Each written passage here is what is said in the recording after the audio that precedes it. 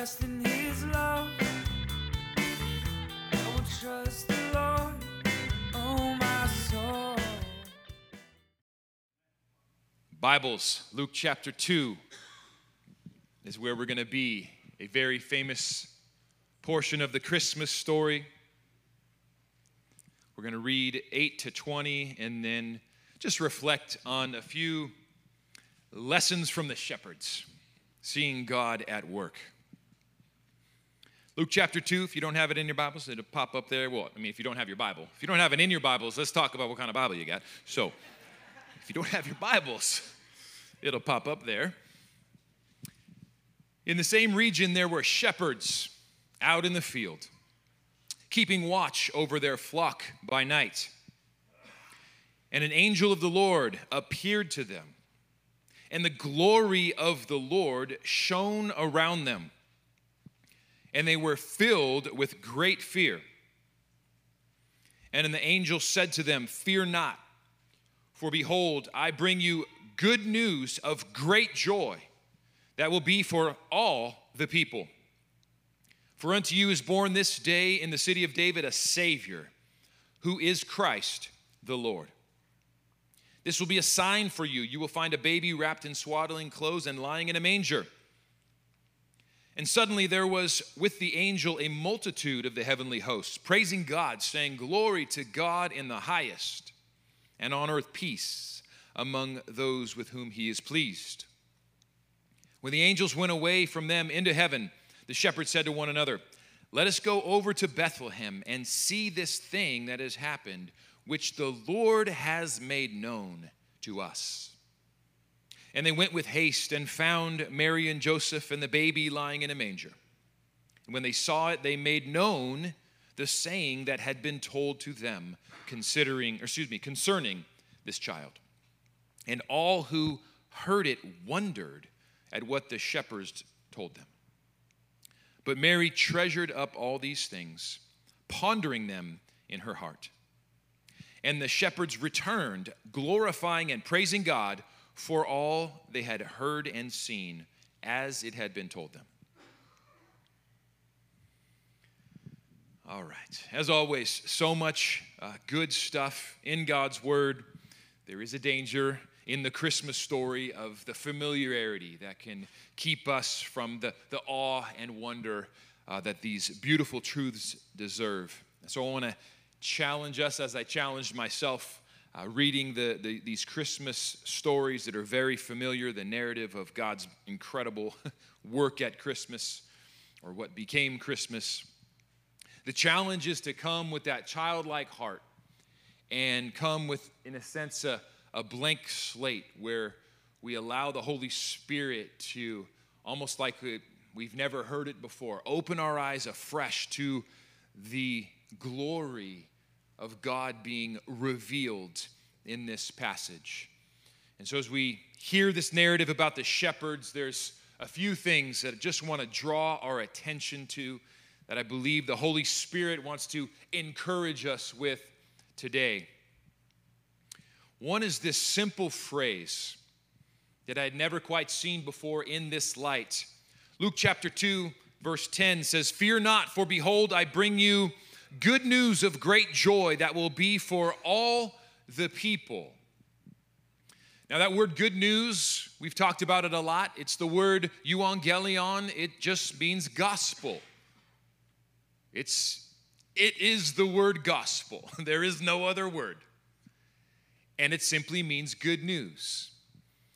But as I was reading it in different translations, and what popped out is when you insert the word gospel here, there's something that I don't think gets enough attention. "Fear not, for behold, I bring you the gospel of great joy that will be for all the people." And it just really struck me as a captivating phrase, worth meditating on. The gospel of great joy. The angels were announcing to the shepherds the good news, a gospel of great joy that's for everyone. And right in that little phrase, the gospel of great joy, There is so much that is revealed about the nature of God. I mean, check yourself on this. When you think of the gospel, when you think of the good news that God has, when you think of the character and nature of God, like get real and get honest in your conception of God and what God has for you is great joy right in the top and in the middle of what it means to receive the gospel. It's right there. The gospel of love, we might, God so loved the world, that should be appropriately central to our understanding of the gospel. The gospel of God's peace, as it's often called. That's okay, yeah, I need peace in the craziness of life. This might be the only place that it's constructed in this particular fashion with joy connected, but I love that it's not just joy. It is the angels announcing the gospel of great joy. The good news has great joy for all people. To me, that will reform and transform my mind. It will reform and transform my understanding of the nature of God. To meditate on this truth, that God's good news, if it's anything, and it's many things, but it's a gospel of great joy. And I take that as good news and a healthy challenge, that God wants more of that for us, for me, for you.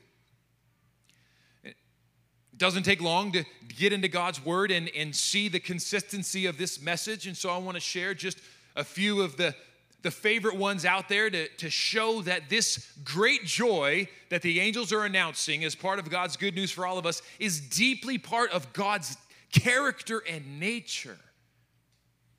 When Jesus was describing heaven in that famous passage about the parable of the good steward, well done, good and faithful servant, et cetera, he's describing the picture of heaven when it's all said and done and we stand before God and we give an account of our life and we want to hear those words, well done, good and faithful servant. What does he say? You have been faithful over a little, I will set you over much. Enter into the joy of your master. Heaven is a place full of joy, but joy is not like an abstract quality that you enter into. God is joy. God is full of joy, and essentially you could think of it as God's throwing a huge party in heaven, which is very biblical, by the way. That's Revelation, where it says the marriage supper of the Lamb. There are no greater parties or celebrations in that culture than a marriage feast, and Revelation is described as an eternal marriage party, a celebration of the bride with his bridegroom. And so this picture of enter into the joy of your master. And I love being able to have my mind transformed by scripture that says God is a person of joy. God is full of joy. And to finally enter into the perfection of all things is to be welcomed into his joy. Come and enter into, partake in the joy that God has. He wants to share it with you. And that's very similar to what Jesus would say about himself at the Last Supper. In the midst of looking at the cross and all of the suffering that was headed his way, his mind was also on joy.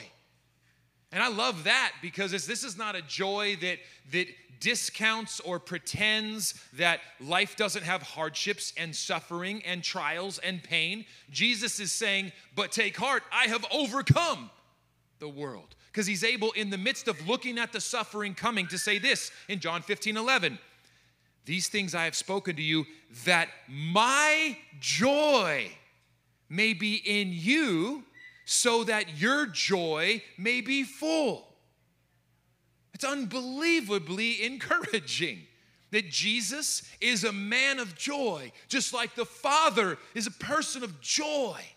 He carries constant joy. Jesus is a man of joy, even in the midst of trials and suffering. Unbelievably beautiful, powerful. And he says, and I'm sharing all of this with you in this Last Supper so that you too can walk in the joy that I have. In fact, I want your joy to be full.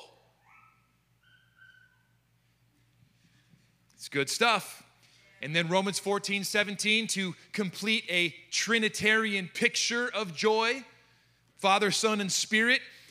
Paul says the kingdom of God is not a matter of eating and drinking, but of righteousness, peace, and joy in the Holy Spirit. It's interesting, those three are mentioned in that context. Joy in the Holy Spirit is a part of partaking in the kingdom of God, in the gospel, in the good news of God's reign in our life. That's what the kingdom is. When God reigns in our life, that's the gospel. According to Mark 1:14 and 15 from Jesus, the kingdom of God is at hand. When God reigns in our life, we will participate in joy. His joy, the joy of heaven. And let's include one beautiful cry from the psalmist who says, "You make known to us the path of life. In your presence there is fullness of joy.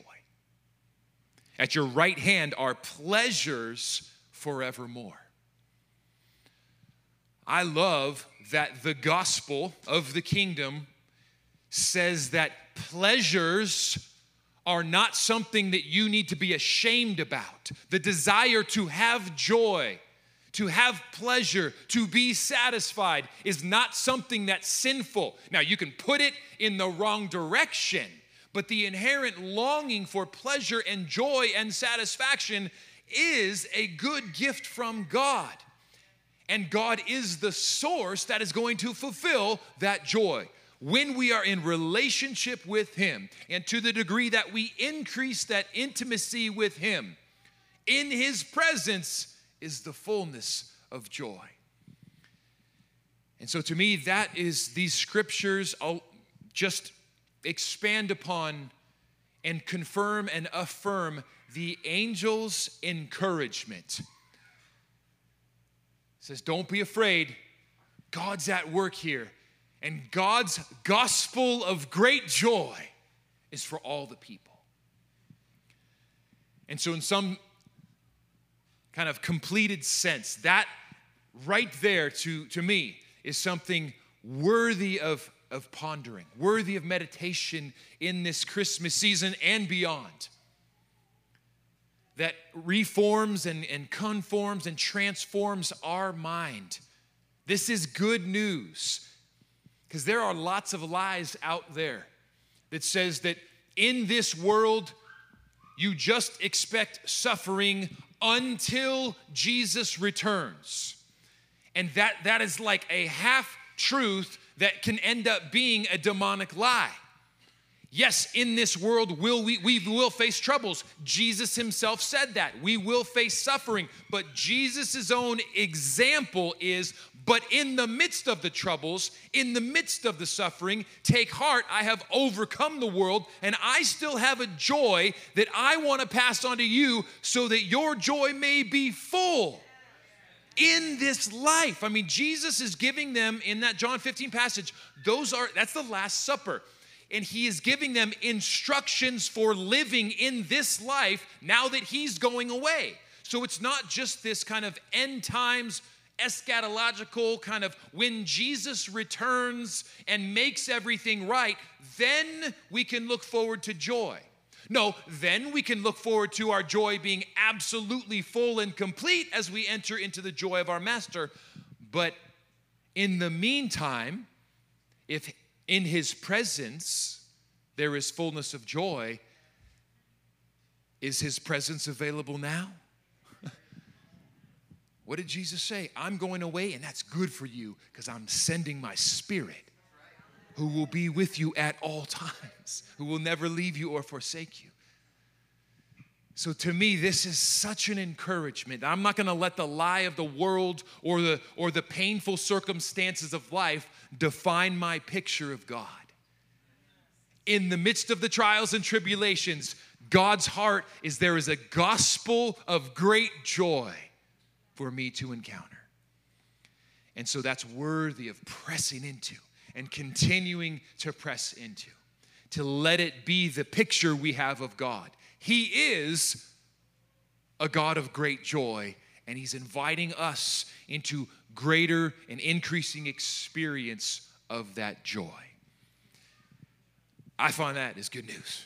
Is that good news? That is beautiful. And just to be clear, in case you were hearing those lies of the enemy that in some way you're not worthy of this invitation, he makes us worthy, and he shows us that in its early form by who he chooses to reveal himself to, the shepherds. Now, there is a very positive historical view of shepherds among the Jews. Shepherds were, at times, it was seen as a position of wealth, because if you had flocks and many flocks, that demonstrated blessing of the Lord. I mean, Abraham had talked about, all the thousands of flocks that he had. You see that. You see maybe a culminating picture of the high esteem of shepherds in Psalm 23. The Lord is my shepherd. Beautiful picture of God shepherding his people. David was a shepherd and then rose to, the position of king of Israel. Jesus speaks very positively of shepherds in his own ministry and how God is like a shepherd. He calls himself the great shepherd. But in first century Judaism, at this time, shepherds were viewed quite lowly. Their opinions, the opinions of them on the broad scale, had decreased in some sense as a diametrically opposed type of people to the Pharisees. As the Pharisees began to rise in religious power and prominence among the Jews over a period of a couple hundred years, and you've heard about the Pharisees with Jesus. He has a lot to say to them, but in essence, what Jesus often comes against is the religiosity, to where with such fervor they were legalistically stuck on rules and regulations, and took the beauty of the law and in a sense just ran extreme with it, ran wild, to the point of Jesus says, you honor me with your lips, but your heart is far from me. They began to miss the point of it all, where they would, he says, you tithe, dill and cumin, but you missed the point. Your heart is far from me. So it's not about these just external actions. God wants your heart that lead to obedience. And so the shepherds, in a sense, embodied everything that the Pharisees weren't. The Pharisees wanted this very external observance of the law, and shepherds, based on the duties of tending sheep 24/7, didn't participate in a lot of, or weren't able to participate in the activities of the worship, of the community, of the law, because they were out tending the sheep. And so as the Pharisees gained prominence, they began to really just kind of speak negatively as those are the examples. They were, at that time, mostly just kind of hired men. It was no longer a position of wealth. It was like the hired position. And so they were kind of the peasants among peasants, the irreligious peasants among peasants. And as that reputation kind of was told to them, as maybe often does when you tell someone long enough who they are, they step into it. And so they also kind of became known as thieves. As they would travel around and roam around in that nomadic lifestyle, it was kind of became the thing or the known of they might just kind of grazing on your land a little bit, maybe grab that along their way and keep going. To the point that you can see in rabbinic literature that they were considered unreliable and not allowed to give testimony in the law courts. And hold on to that thought. We'll get there in a moment. So, that's shepherds at the time. And the angels come. And they say, fear not, behold, I bring you the gospel of great joy that will be for the super religious people who impress God with their outward actions. All the people. And as God loves to do often, his message is also embodied in who he's giving the message to. In a beautiful stroke of divine irony, the words of a gospel of great joy to all the people is revealed to a group of people that the religious leaders would be completely offended by. The idea of God choosing to reveal that the Messiah has come to this group of, pseudo-poor, peasant among peasant, irreligious, irresponsible, not trustworthy, maybe steal your stuff, not worthy to even have their testimony given in court as a reliable witness. And God chooses to make them the first to hear that the Messiah is born. And that there is good news of great joy for all the people. The shepherds' first response was probably, me? Who, me? And so that's where it's like, oh my goodness, there's good news for us, because that's still today something that the enemy loves to poke and prod about, is to say in some way you're different. In some way you're not worthy of revelation.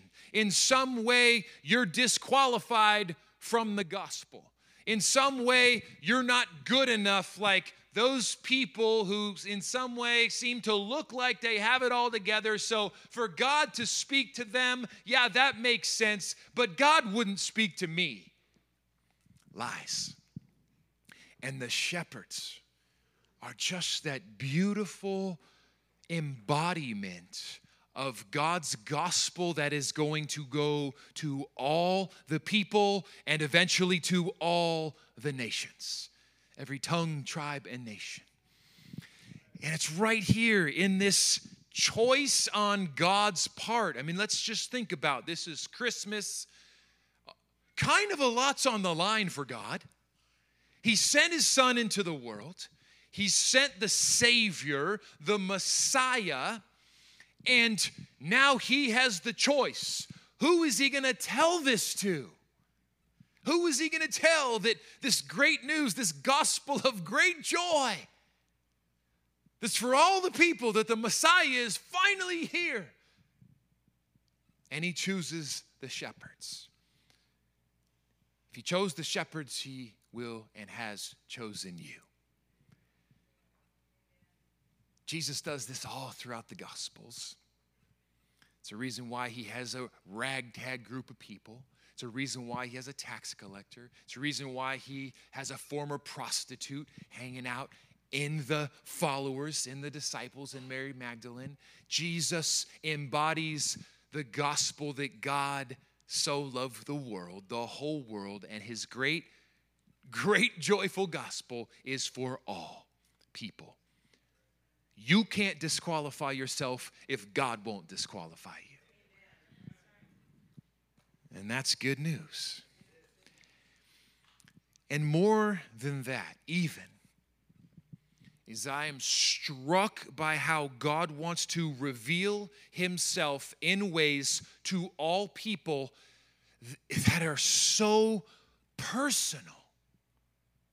So personal. Let's go back to that thought that shepherds were considered at the time in the culture unreliable, unable to give testimony in a court of law because they are not credible witnesses to entrust with news. Luke 2:15. When the angels went away from them into heaven, the shepherds said to one another, "Let us go over to Bethlehem and see this thing that has happened, which the Lord has made known to us." Let me pause real quick. That's just a beautiful. The Lord has made known to us. That's the word revelation. The Lord brought revelation. That's a big, fancy, spiritual, important, high and mighty word, right? Yes, and it's for everyone. The Lord brought revelation of his nature, of his character, of who he is. And that's not just for information's sake. That's for relationship's sake.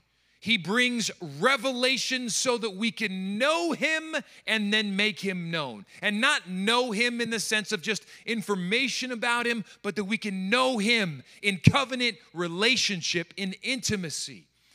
That's all throughout the Bible. That word gnosko here that's used, revelation, that you would know God. So the shepherds get revelation, and that's part of, I want you to put yourself in that category.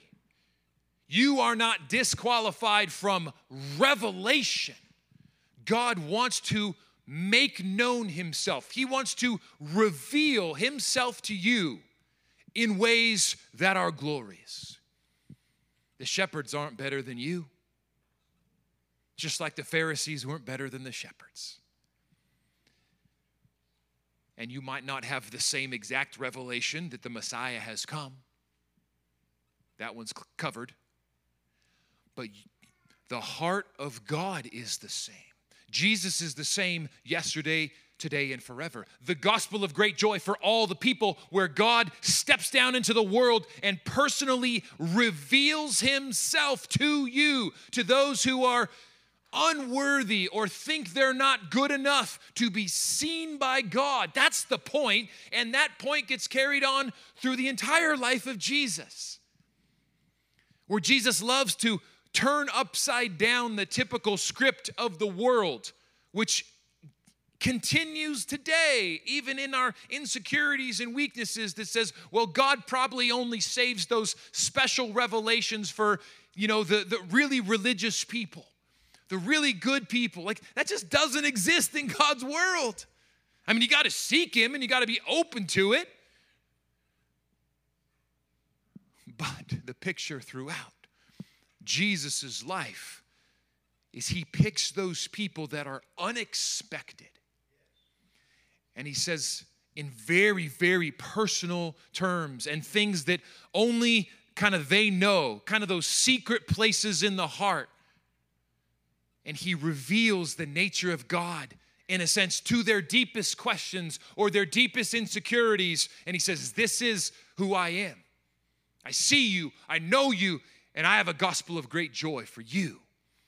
It's exactly what he does to the shepherds. He reveals himself to them. And it's so cool how God does this, because it's like big picture. It's for like the Christmas story, so it's kind of like not just about them, it's for the whole world. I mean, we're reading it 2,000 years later, so it's not just for the shepherds, but it is also just for the shepherds. In this sense, right here. It says, let us go over to Bethlehem and see this thing that happened, which the Lord has made known to us. And they went with haste and found Mary and Joseph and the baby lying in a manger. And when they saw it, they made known the saying that had been told to them concerning the child. And all who heard their testimony that they're not allowed to give, I inserted that to help us all follow along. All who heard it were in wonder, awe, amazement at what the shepherds told them. So the shepherds get revelation. It's so cool. And then it says that they went on and delivered revelation. It's the same exact word in the Greek. It's the gnosko one. So verse 15, the Lord has made known to us. He gives us revelation. And then what does it say in 17? And when they saw the baby, they made known.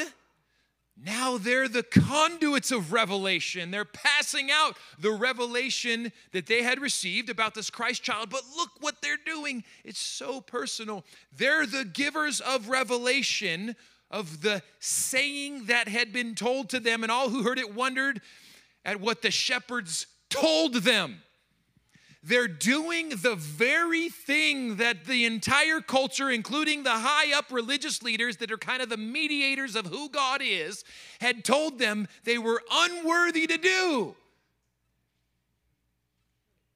how personal is that to them?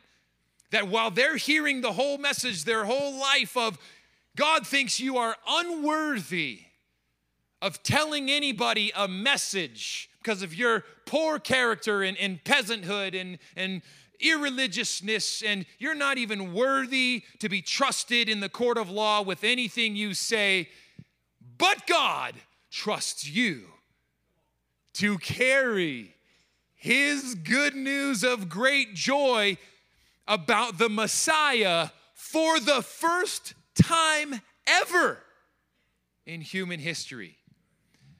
You're telling me that's not personal to them?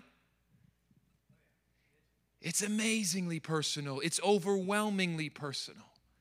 Yes, God's accomplishing his bigger mission, but he's doing it in a way where the shepherds aren't just little, automaton robots. God's doing his big work and at the time rocking their world with how personal he is to them.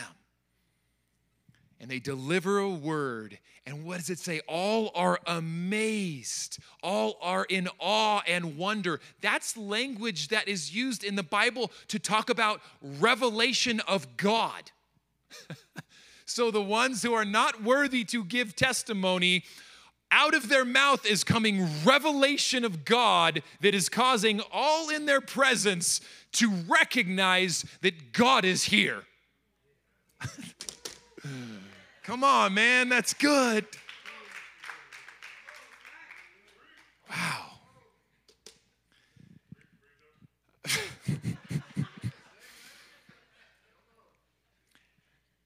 The encouragement for us is seek him.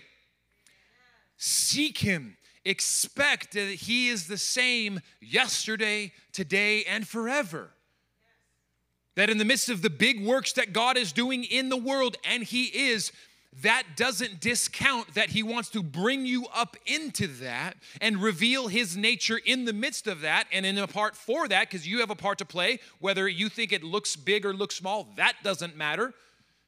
God will take the little things or the things that the world says are small, and he'll make them big in his eyes. So he wants to meet you right where you are at with revelations of his nature that are incredibly personal, that then become tools in the hand of God as revelation of his nature to others.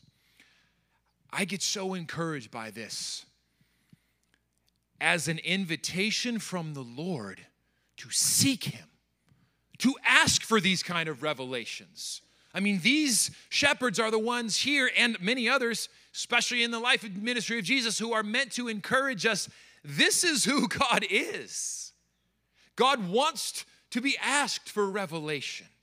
He wants to show himself mighty on behalf of the poor in spirit, those who recognize that they don't have it all together and their only hope is that God might show up. Yeah, Jesus says, what about that? Yours is the whole kingdom of God. Okay, that's pretty good. Or Hebrews 11:6 comes to mind. Whoever would draw near to God must believe that he exists and that he rewards those who seek him. See, the shepherds get me encouraged to seek the Lord for the reward, that when we seek him, there is reward. And what's the reward? More of him. Seek first the kingdom of God, and all of it will be added unto you, right? But it's the kingdom of God. It's more of him. We sang that song. It's not about like that he owes us anything or external blessings. It's like that stuff comes and God's overwhelmingly good, but it's at its core, it's about, I'm hungry for more revelation of who are you, God, of who you are. I want that great joy of knowing you. And so seek him for that reward. Seek him as the shepherds give us that encouragement that God loves to bring revelation. And it's not because you have got it all together and you're worthy. It's because he's got it all together. And he makes us worthy in Christ. I mean, just a couple weeks ago, I had a fresh encounter of this where I kind of found myself in a trial, in a tribulation, in a hard time of life, because they come, and a question came on my heart that it was kind of a deep question. It was very personal. And so normally I just kind of like share it all with you guys. But honestly, this one was very personal, so I'm not going to give you the details. But trust me, I'm not making this up. A very personal question started getting really big on my heart. And to the point where there's some pain associated with it. And so I asked God, I'm like, God, as a beloved child of yours, I really need an answer to this question, and kind of quickly, if you're not too busy. You know, it's like as you grow in the Lord, there's the little twinkle in his eye where, you know, he says, come like little children. Are little children in a healthy home, are they scared to ask? No. So I wasn't scared to ask. I'm like, God, I kind of need this right now. And kind of quickly. You know, now in God's sovereign and good timing, if an answer hadn't come quick, it would be a challenge, but I would trust him, right? Or I'd try to. Lord, now help me trust you, because the answer wasn't quick enough. But it was just a sense of like a child, like, God, I really need an answer, and I kind of need it now. So that was a prayer on a Monday night. Tuesday morning, when I wake up and I turn my phone on, there is a 9-minute video from a good friend who was woken up by the Lord at 3 a.m. for me. So I apologize, friend. I owe you a breakfast for that one. So he shows up in his bathrobe, and he starts to share with me, I'm woken up, I can't sleep, and I feel like the Lord put me on your heart, and he gave me this word for you. And he proceeds to share a 9-minute prophetic word in a bathrobe that is 100% the exact answer that I asked the Lord for an answer to like 5 hours prior in his time. You know, it's like 10 o'clock at night for me. I go to sleep. 3 a.m., God's like, hey, brother, I got some work for you. I got a child to take care of. And so that was beautiful. And then the next day, happened to be having coffee with another friend. And we had scheduled it a few weeks back. So it was just a coffee to kind of hang out, catch up. And this friend says, hey, before we start, I know we're just kind of hanging out. Don't mean it to be too heavy. But I felt like the Lord gave me a prophetic word for you. Could I share it at the beginning? And I was, yes. I'm chuckling because I know what's coming. It's the exact same word from my friend the day before, which is the exact answer to, God, I need a little help right now. Do you see me over here? A little answer, please. And I'm just a little shepherd, right? Like, I'm just a little child of God.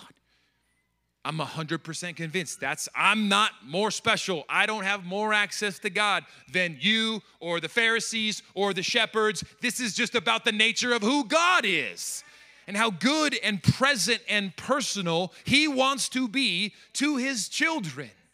So seek him because he rewards the faith of those who ask. And the reward is more of him. And so there is, even though the trial and circumstance didn't immediately change, because I knew the Lord saw me and was present and was personal, that helped me to be able to take joy. I'll be honest, not quite yet great joy of the gospel, but at least a good taste of joy in this very fact. God is real. God is present. God is personal. God is my Savior. God speaks. I mean, that's a lot of truth right there that sadly many people in the world have never encountered.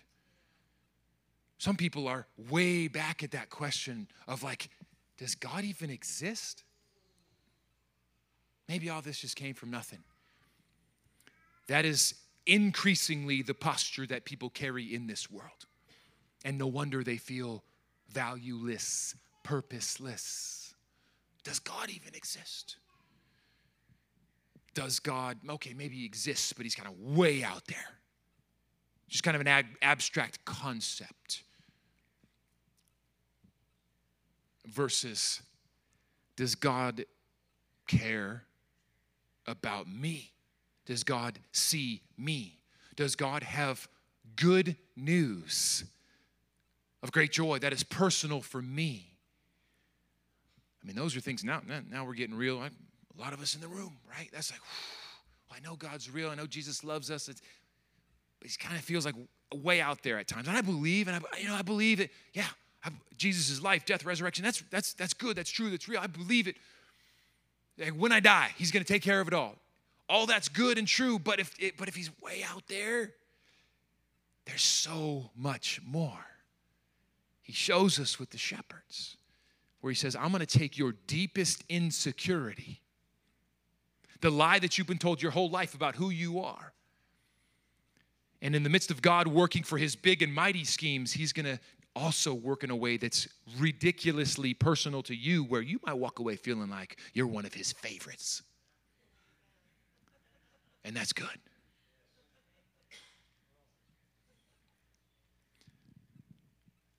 So to me, that's a weapon right there for joy, even in the midst of hard times, is to look back at what God has already done clearly. Because there's some interesting things, even for the shepherds, as they received such abundantly amazing revelation and about the Messiah. You know, when it says at the end of the passage, they returned and they were glorifying God and praising God for all that he had said. I wonder how that returning to being a shepherd felt when they heard about Jesus getting put on the cross and dying. To the first century Jew, who almost entirely across the board, the conception of the Messiah was the political leader, the king, the literal physical king, who would overthrow the oppression of the Roman Empire. So to see that Messiah die on a cross at the hands of the ones he's supposed to overthrow, and they're hearing about it as they're out in the fields, they might be like, what? I mean, I'm just imagining. We don't know in the text. But the unfulfilled expectations of God's promises is challenging for all of us, right? We have an expectation. We have a picture of what we think God has promised and exactly what that's going to look like. I guarantee they had that. And what do they do when whoa, our Messiah is hanging on a cross of our oppressors? Now, we can look at this side and say, well, obviously they don't know the whole story yet. There's a resurrection to come, and the kingdom he spoke of was not of this world in that way. Jesus refused to be the political king because he was going to be the king. He is the king of the universe. And he's setting up a gospel of the kingdom that has to do with the invitation to be made right with God through the forgiveness of your sins and to be born anew, to become a new creation and to enter into a relationship with God now that wells up into all eternity. And yes, this world will get transformed little by little. And when he returns, he will eradicate all evil and injustice and wipe away every tear. That's in a way that's way better than any earthly king sitting on the throne just in Israel. But they didn't have all that at that time, so we can't look on them and be like, oh. So for me, what should they do when their expectations are not met and they're confused on the promises not yet being fulfilled? Because that's what we can all relate with, right? Go back to the genuine revelation that has occurred. And I believe you all in this room have had them, or you can seek them and ask God for them, where he wants to reveal himself to you in a way where you have no question whatsoever that he exists, that he's good, that he cares about you, that he sees you, that he wants to speak to you personally. He wants to be powerful in your life. He wants to break the lies over who you are. He wants to break off that insecurity that you're not good enough. I mean, all they have to do is remember all those things and remember that God gave them revelation, and then they were a mouthpiece of revelation, and all were amazed, and so much was broken. And that, even in the midst of not quite yet fulfilled promises, they have reason for great joy. So I want to encourage us and challenge us this season that in the midst of the trials of this life, which are real, in the midst of the struggles, and even of this season, for some, the Christmas season can be particularly difficult and painful because a reminder of loss and brokenness. And in the midst of those very real things, which was very real for the longing that Israel had under the oppression of the Romans, that's what we feel now. It's under the oppression of this world that's sinful and fallen and broken, and we're kind of like, when, God? That God wants to be personal, powerful, and present enough that there is joy in his gospel.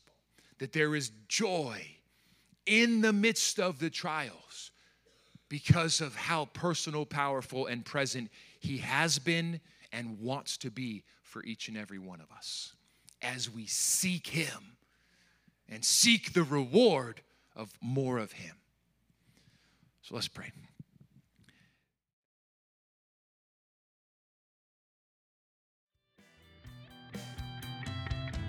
I will sing a new song. I will sing a new song. I will dance a new dance.